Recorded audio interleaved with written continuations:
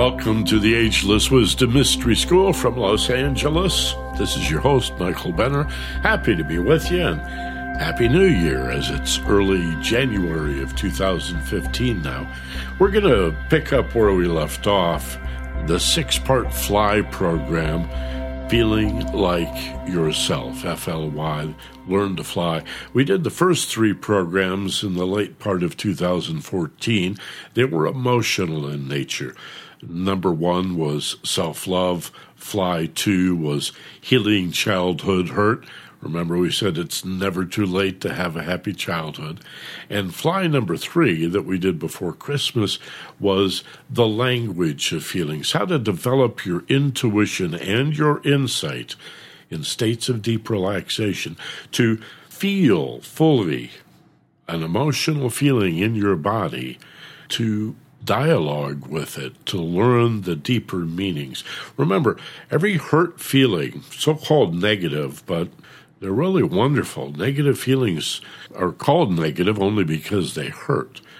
And they hurt because we resist feeling them. As you allow yourself to feel them fully, they don't hurt nearly as much. And then, surprise, surprise, they burst open with insight and understanding that cause the hurt, the heartache, the sadness to just go away. Think of every negative feeling as the brain's appeal for a better understanding of yourself. Remember, your feelings are not done to you. They're responses. They come from you. And while you might learn a little bit about the person or the group or the event that stimulated the feeling, that poked your buttons, so to speak, most of what that feeling is about is you.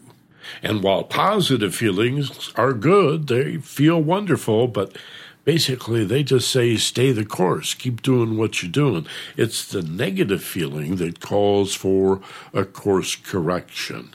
And not only alerts you like a light on the dashboard of your automobile, but actually provides insight and understanding when you use the techniques that we offered. Now, as we go into FLY number 4 in today's program, we're going to begin to talk about problem solving and decision making. Now, the first 20 minutes of these premium audio programs is podcast absolutely free around the world.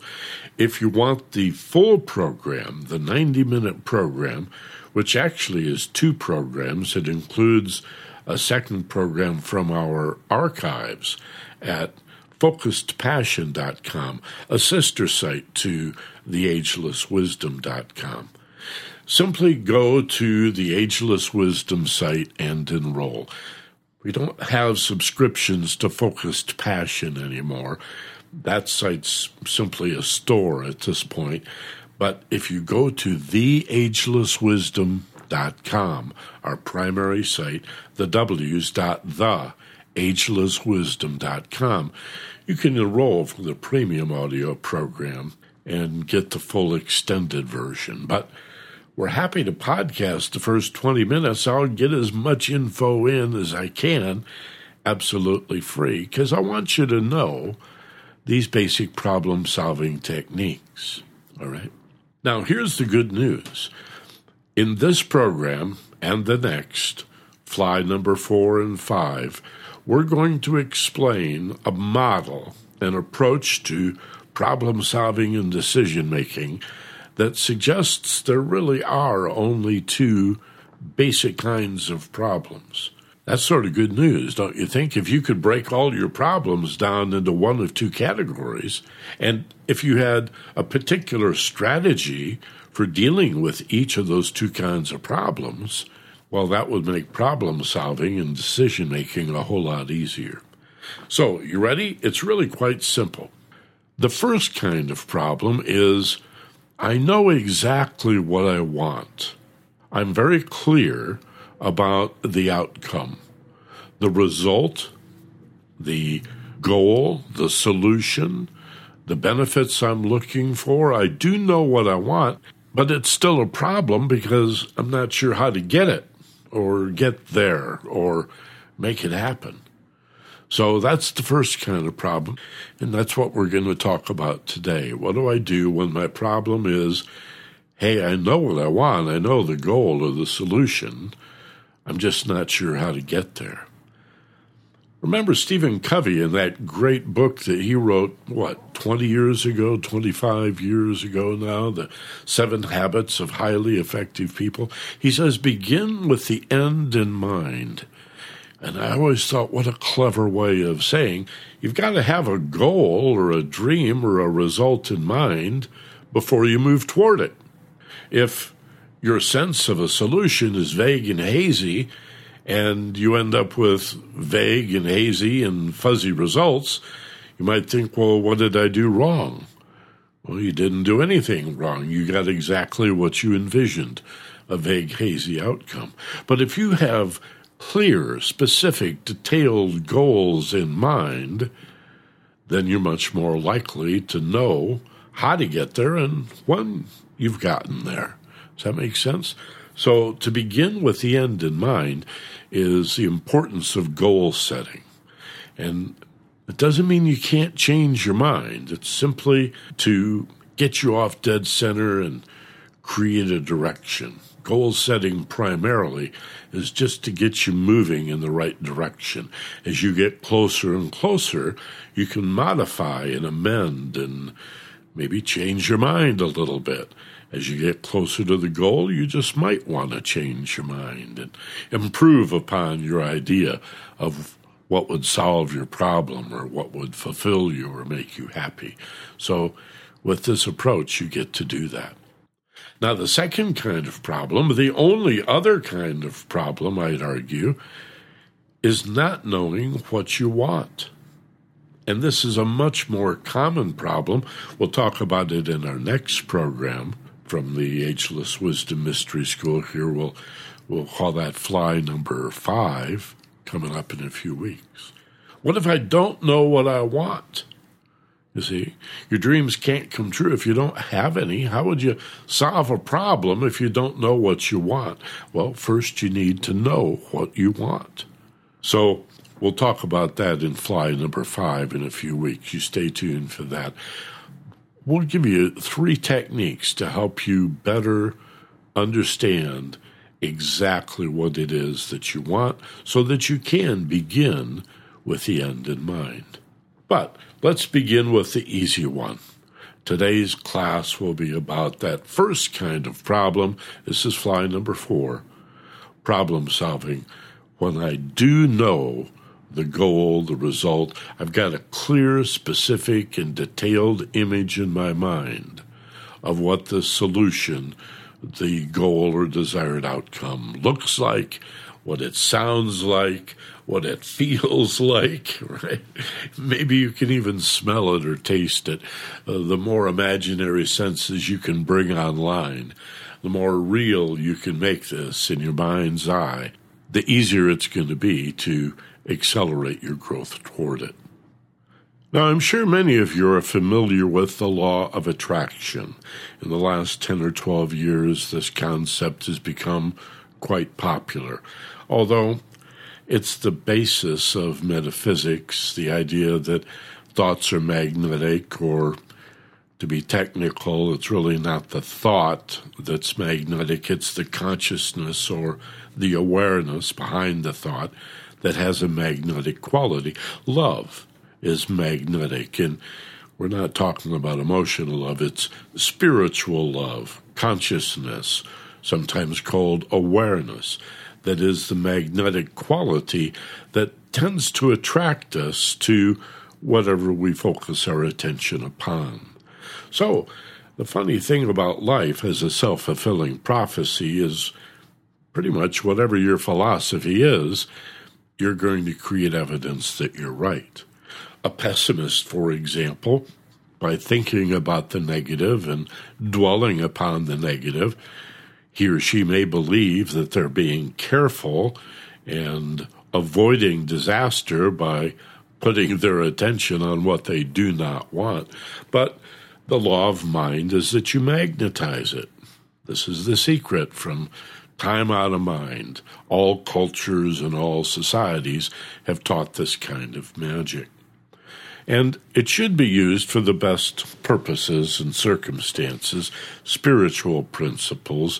When we use it merely for material gain, for our own particular advancement without regard to others, it begins to look more like gray magic or black magic, especially if you wish harm upon other people.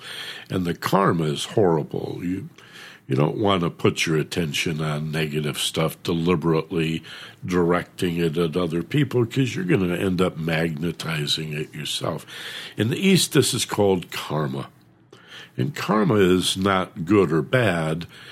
It's not a punishment when it's bad and a reward if you're good, as many people apparently believe. Karma is impersonal. It's like gravity. There's no good gravity or bad gravity. If you fall out of a tree and break your leg, that's not bad gravity. It's just the way the law of gravity works. And karma is the same way. There are consequences or repercussions of reaping what you sow. This is the way Christ taught it, using the allegory of the garden. If you want radishes, you're going to have to plant radish seeds. No other seed is going to work. If you want corn, you must plant kernels of corn. No other seed will work. On the other hand, if you have watermelon seeds, they're going to grow watermelons. There's just no two ways about it. Whatever you sow, that's what you're going to harvest as the fruits ripen. So the laws of karma, the secret, the law of attraction, as it's often called in mind science and metaphysics, is just law. Nobody gets punished by using these laws incorrectly. But if you put your attention on negative outcomes and wish ill for other people, you may think you're directing that energy toward others. But magnetic is magnetic, and you're going to pull it right back on yourself. So very important that you stay positive and that you look for spiritual goals. Don't think twice about even using these principles simply to acquire material possessions. You may want a new car, but think in terms of transportation more than the car. You may want more love in your life. Well, put your attention on opportunities to give that love away, and you'll find that automatically you begin to magnetize more love into your life. Remember, whatever you put out, whatever you radiate, whatever you offer up and wish for others is what you're going to get back. So be less selfish, more generous and philanthropic, less materialistic and more spiritual, and these laws, these principles of mind are going to work much better for you. So the secret to solving this first kind of problem, when you have a clear, specific, detailed idea of the solution to your problem, your goal, or your desired outcome. Maybe it is a loving relationship. Maybe you want children and a family. Maybe you want to maximize your contribution to society and do something worthwhile and redeeming. Imagine that in your mind's eye in deeply relaxed states as if you've already got it. This is part of the secret. Moving forward in time as if you've already received this outcome or goal, as if it's already present in your life, feeling how it will feel to already have that which you wish to create. If you don't do that, if instead you use deep relaxation to visualize a strategy or a plan or a means to an end, trying to figure out how to do it, that's just replicating what you've already done. And the problem is it's going to be full of a lot of doubt. There's going to be a lot of negativity in that. So when you sit quietly with your eyes closed in a deeply relaxed state, you simply want to imagine yourself already having the goal or solution. Give no thought to how you're going to get from where you are now to that point. You imagine that you've taken a trip forward in time and you've already got it. Okay, we're going to walk through a visualization process in the extended program here for those of you who are premium audio listeners. And that's really it. That's the basics. That's positive thinking, goal-oriented positive thinking that's accelerated because you're using meditation or contemplation and concentration in a deeply relaxed level of mind where there is no stress, or very little, and much less resistance. And in these levels of mind, the subconscious mind integrates with the conscious mind. We become whole-brained or whole-minded, and it's much easier for the subconscious to receive the suggestion, to be more amenable to the instruction set that you send it. You see, your subconscious mind wants to create whatever you put your attention on. As I said before, a pessimist may put their attention on trying to be safe, but they do that by thinking negatively. They're going to attract all of that negativity, even if it's not directed at other people. A person that believes in chaos, they're going to create chaotic results. Chaos will rule in their life. This is the irony of the self-fulfilling prophecy that pretty much whatever you believe about life, because of the law of attraction, you're creating and manifesting evidence that your particular worldview is correct. But change the worldview, the law will continue to work for you. So you always work for the greatest good for the greatest number, right? We want to replace the idea of a you or me world with a you and me world, where everybody wins. Win, win, win, win, win. Nobody has to lose or suffer or be limited in order for you to prosper. So keep that in mind and use these, I want to say use these powers for good. You know what I'm saying? Be ethical and be aware of your values and keep them in good order when you use these powerful states of mind. Positive thinking combined with meditation, deep relaxation, and guided imagery, visualization in your mind's eye. But again, not the journey, not how do I get it. I imagine it unfolding. No. Close your eyes, breathe, relax, get into a nice meditative level, and then, as if having taken a trip forward in time, imagine yourself already experiencing the desired result, the outcome, the improved relationship, the family with the kids, the better car that runs when you turn the key, the house with the roof that doesn't leak, a better job, more economic and financial security, money in the bank, so to speak. And happiness will accrue. Peace and love and happiness is all about understanding. And at the center of everything that's not understood stands the self. Now, that's simple enough, but it just doesn't seem to occur to people that they stand at the center of what they do not know. I mean, we're the one that doesn't know it. So everything that confuses us, that we're unaware of, involves us in some way. To know the world around you, to know other people, even to know what you do not know, is an important part of wisdom. But the biggest piece is to know yourself, to understand yourself.